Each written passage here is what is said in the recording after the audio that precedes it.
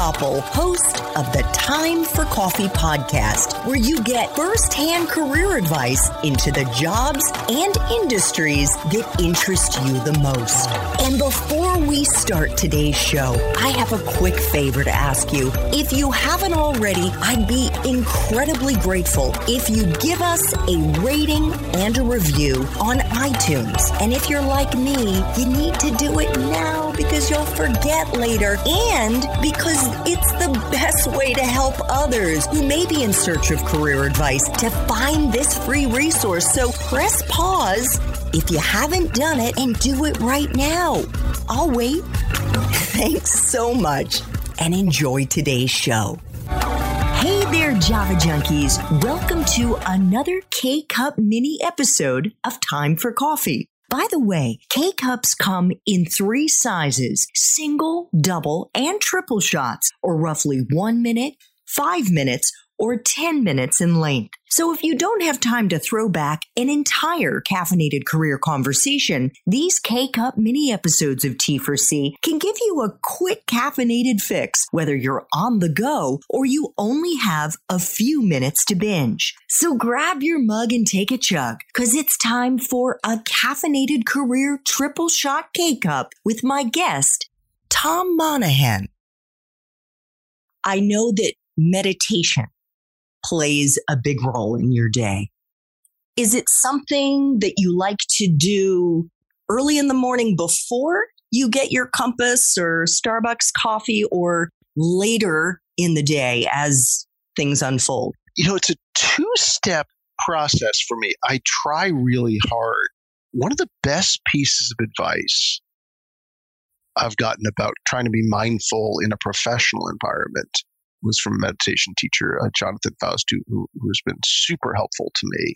He said, kind of look at your calendar for the day and you'll see things you're looking forward to. Like you'll see this conversation. You say, boy, I can't wait. This is such an important mission. I can't wait for that. And you'll see things you aren't looking forward to. I won't name names but there'll be problematic things. And he said, sort of try to imagine how you'd like to feel at the end of the day.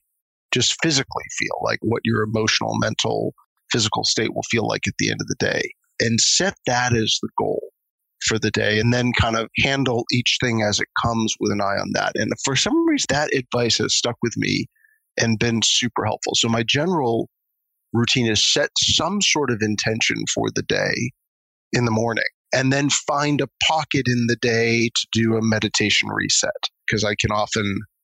So the poem's best laid plans often go, and I find like a midday meditation reset for just even 5 or 10 minutes, and sometimes an end of day meditation actually really helps. But that I try to start with the intention, because I find that gets me thinking more broadly around what I'm hoping to accomplish and what the purpose of stuff is.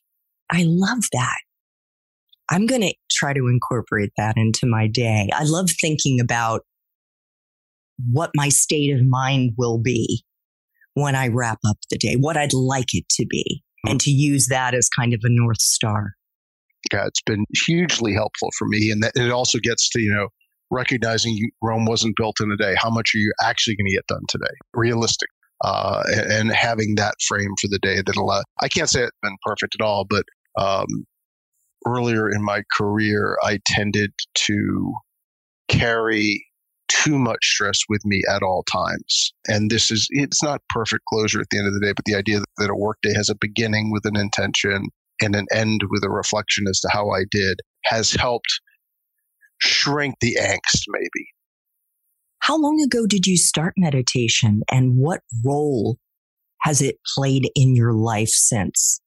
I would guess probably 5 years in, 6 years in, and very imperfect practice. And I guess any teacher would say that all practices are imperfect. I think mine is especially imperfect.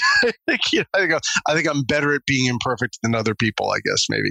And it's been really the point of meditation is not professional excellence, right? It's not like I'm going to doing this to get better at work. To some degree was to help me put work in context. I've always been passionate about what I've been doing. And at times the stress was, this is kind of one of the more interesting challenges about a career is sometimes what begins as genuine interest in the mission and goals of what you're working on can sometimes then be crowded out by the stress of needing to accomplish stuff. And you almost forget why I saw a quote from Roger Federer where he said, "The luxury I have is I never fell out of love with tennis." And I thought that was just, so many people get burned out in their jobs. And eventually Roger Federer's physical professional athletes, even at his caliber, need to move on. But I love that. How do you make sure you don't let we're all attracted to roles and careers and steps for the quality of the work we do, and then somehow the stress can sneak up on you. And I think meditation has helped me do that. And I think it's also helped me, you never stop thinking about work, but I think in a healthier way, I've been able to keep work in context. Last thing I'd say is, if anything, mindfulness does help you prioritize. I joke, but one of the most important strategy insights, and I think it's a good strategy insight both for professional strategy, for career strategy, for life strategy. I was at a wedding, and it was in Dallas, and it was a beautiful wedding. Like, it was one of those over-the-top Texas weddings, and you can just kind of follow that sentence and imagine what it looks like. And I was talking to a family member of the bride, and they said, "Are you having a nice time at this wedding?" I said, "Gee, it's like the most spectacular thing I just do. Music and food and all that amazing stuff." And she said, "We have a saying in Dallas, which is, anything worth doing is worth overdoing."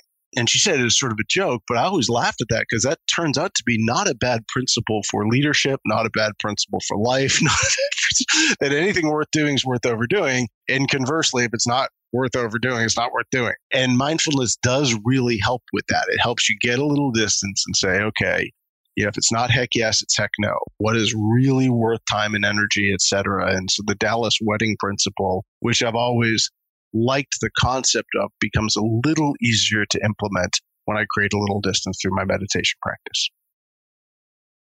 Thanks for tuning in to this K-Cup mini episode of Time for Coffee. If you want to listen to our entire caffeinated career conversation, please check out the show notes for this episode. Thanks so much for listening to this latest episode of T4C. And if you're interested in learning more about my coaching services for confused college students and recent grads, feel free to check out the Time for Coffee website under the coaching tab at time4coffee.org, or text me at 202-236-5712. That's 202-236-5712.